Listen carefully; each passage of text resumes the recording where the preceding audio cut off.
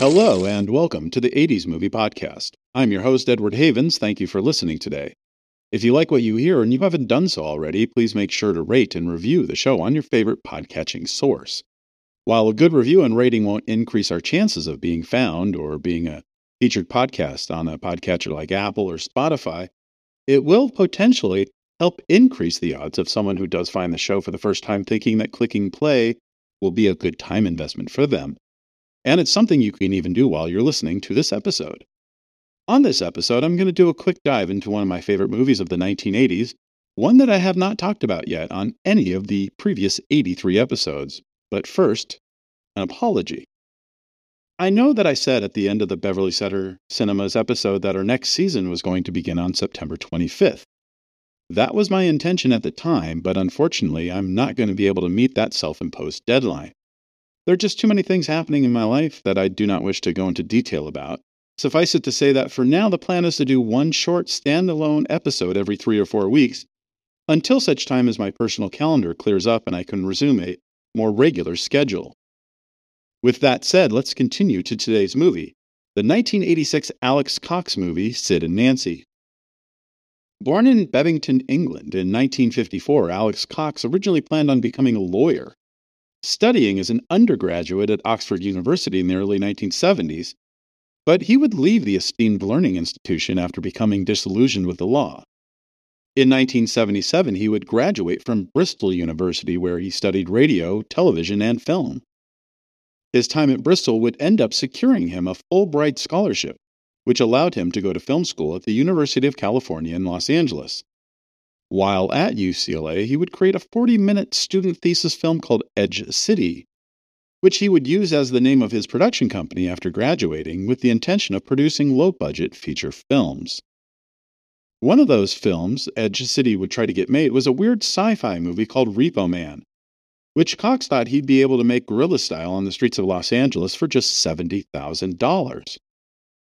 But then the script would make its way into the hands of one-time monkey Michael Nesmith, who was able to get Universal Studios to produce the film with name actors like Emilio Estevez and Harry Dean Stanton on a $1 million budget.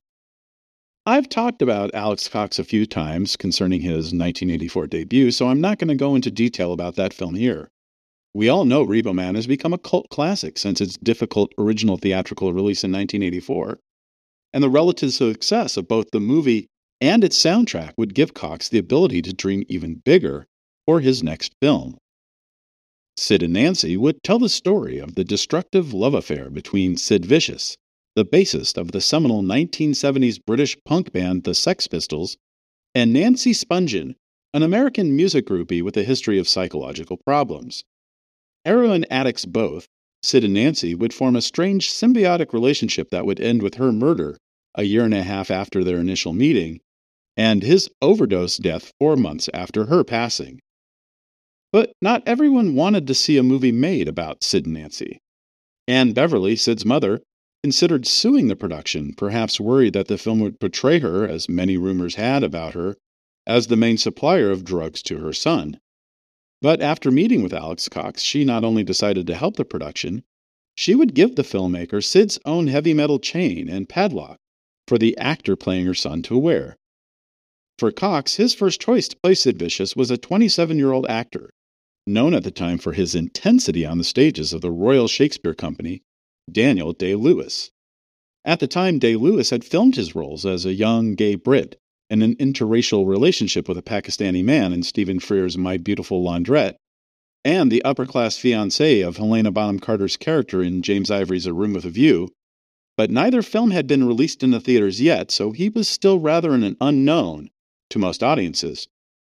But Cox would set his sight on another young London actor who the filmmaker had seen in a stage production of the Edward Bond play The Pope's Wedding. Gary Oldman would turn Cox down when offered the role of Sid Vicious, not once, but twice. Oldman wasn't interested in Vicious or the punk movement, and he wanted to be a stage actor. But the producers would offer Oldman more money to say yes than he had ever earned as an actor before. Oldman would say yes, and he would soon be in front of the cameras for only his second film ever, and his first as a lead. Having heard about the movie from a friend, a would-be actress and musician would record a video for Cox to be considered as Nancy Spungen. While Cox was both impressed with Courtney Love's audition tape and her moxie, the producer financing the $4 million movie wasn't too keen on having two nobodies as the title characters.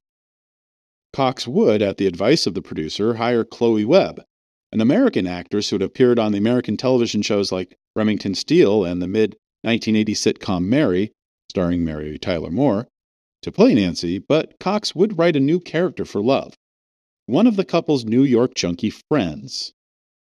Love would also be cast in a leading role in Cox's next movie, Straight to Hell, but that's another story for another episode. The rest of the cast would also be filled with lesser-known actors, including Xander Berkeley and Repo Man co-star Cy Richardson, as well as a small cameo from Iggy Pop, whose title song for Repo Man would help energize the sales of that movie's soundtrack and make Iggy cool again. The production would spend 5 weeks filming in late 1985 in London, Paris, New York City, San Francisco, and Los Angeles, and Cox would spend the first part of 1986 editing the film in London with his editor, David Martin. His producer, Eric Fellner, who would later go on to create working title films, the production team behind Four Weddings and a Funeral, The Hudsucker Proxy, Dead Man Walking, and The Big Lebowski, would ask Cox to have a semi-final cut ready in March in the hopes of getting the film accepted into the Cannes Film Festival. It would be accepted into a particularly strong Directors Fortnight program, which also included new films from such directors as Chantal Akerman, Denny Arcon, Marco Bellocchio, and two new American filmmakers, Lizzie Orden and Spike Lee.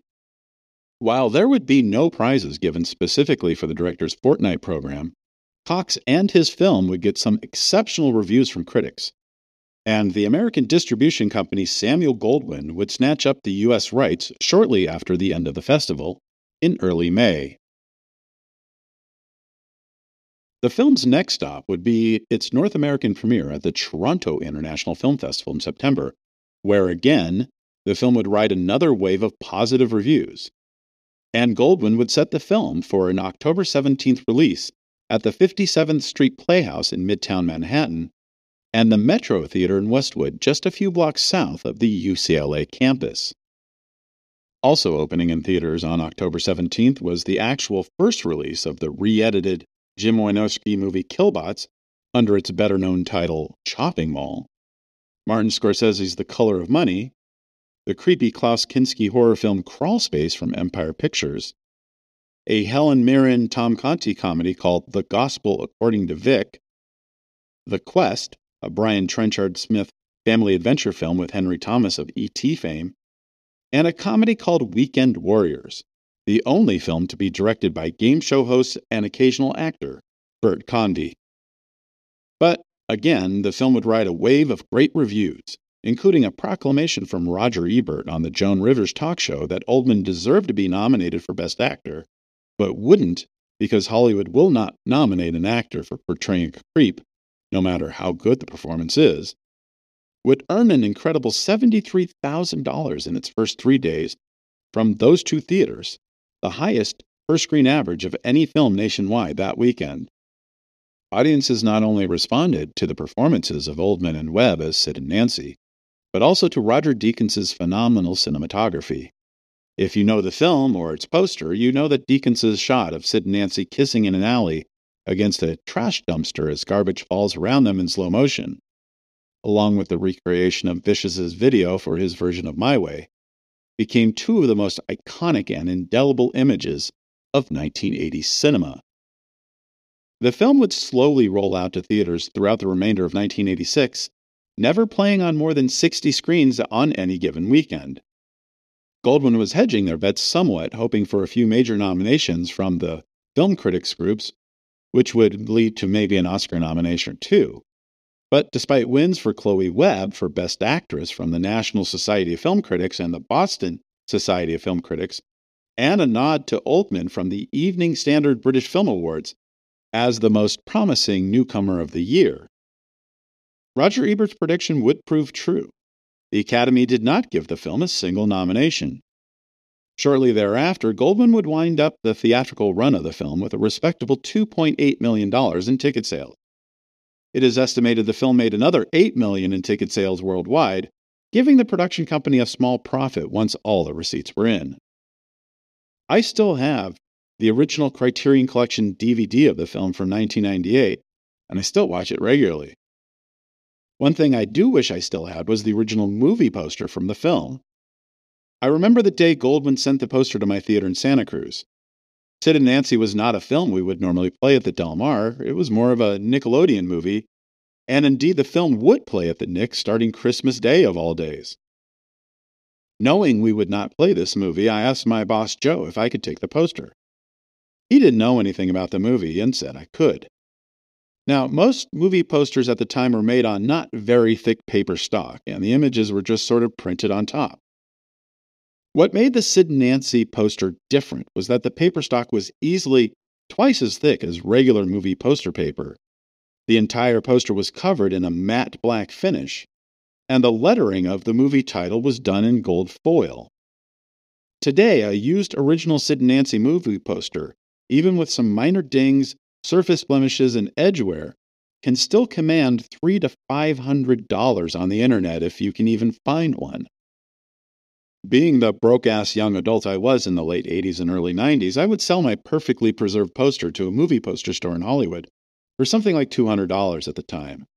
It was one of the very few times I regretted selling one of my posters out of my collection. Sadly, Alex Cox would never achieve the career he should have, but his films are unforgettable. On an upcoming episode, I'll talk about his straight-to-hell films. Yes, films. As well as his most epic movie from the decade, 1987's Walker, in which he would team with stars like Ed Harris, Peter Boyle, Garrett Graham, and Marlee Matlin to tell the story about an American soldier of fortune in 1853 who invaded Nicaragua and made himself president. It's an amazing story and an amazing film, and a damn shame that it got buried by Universal Studios.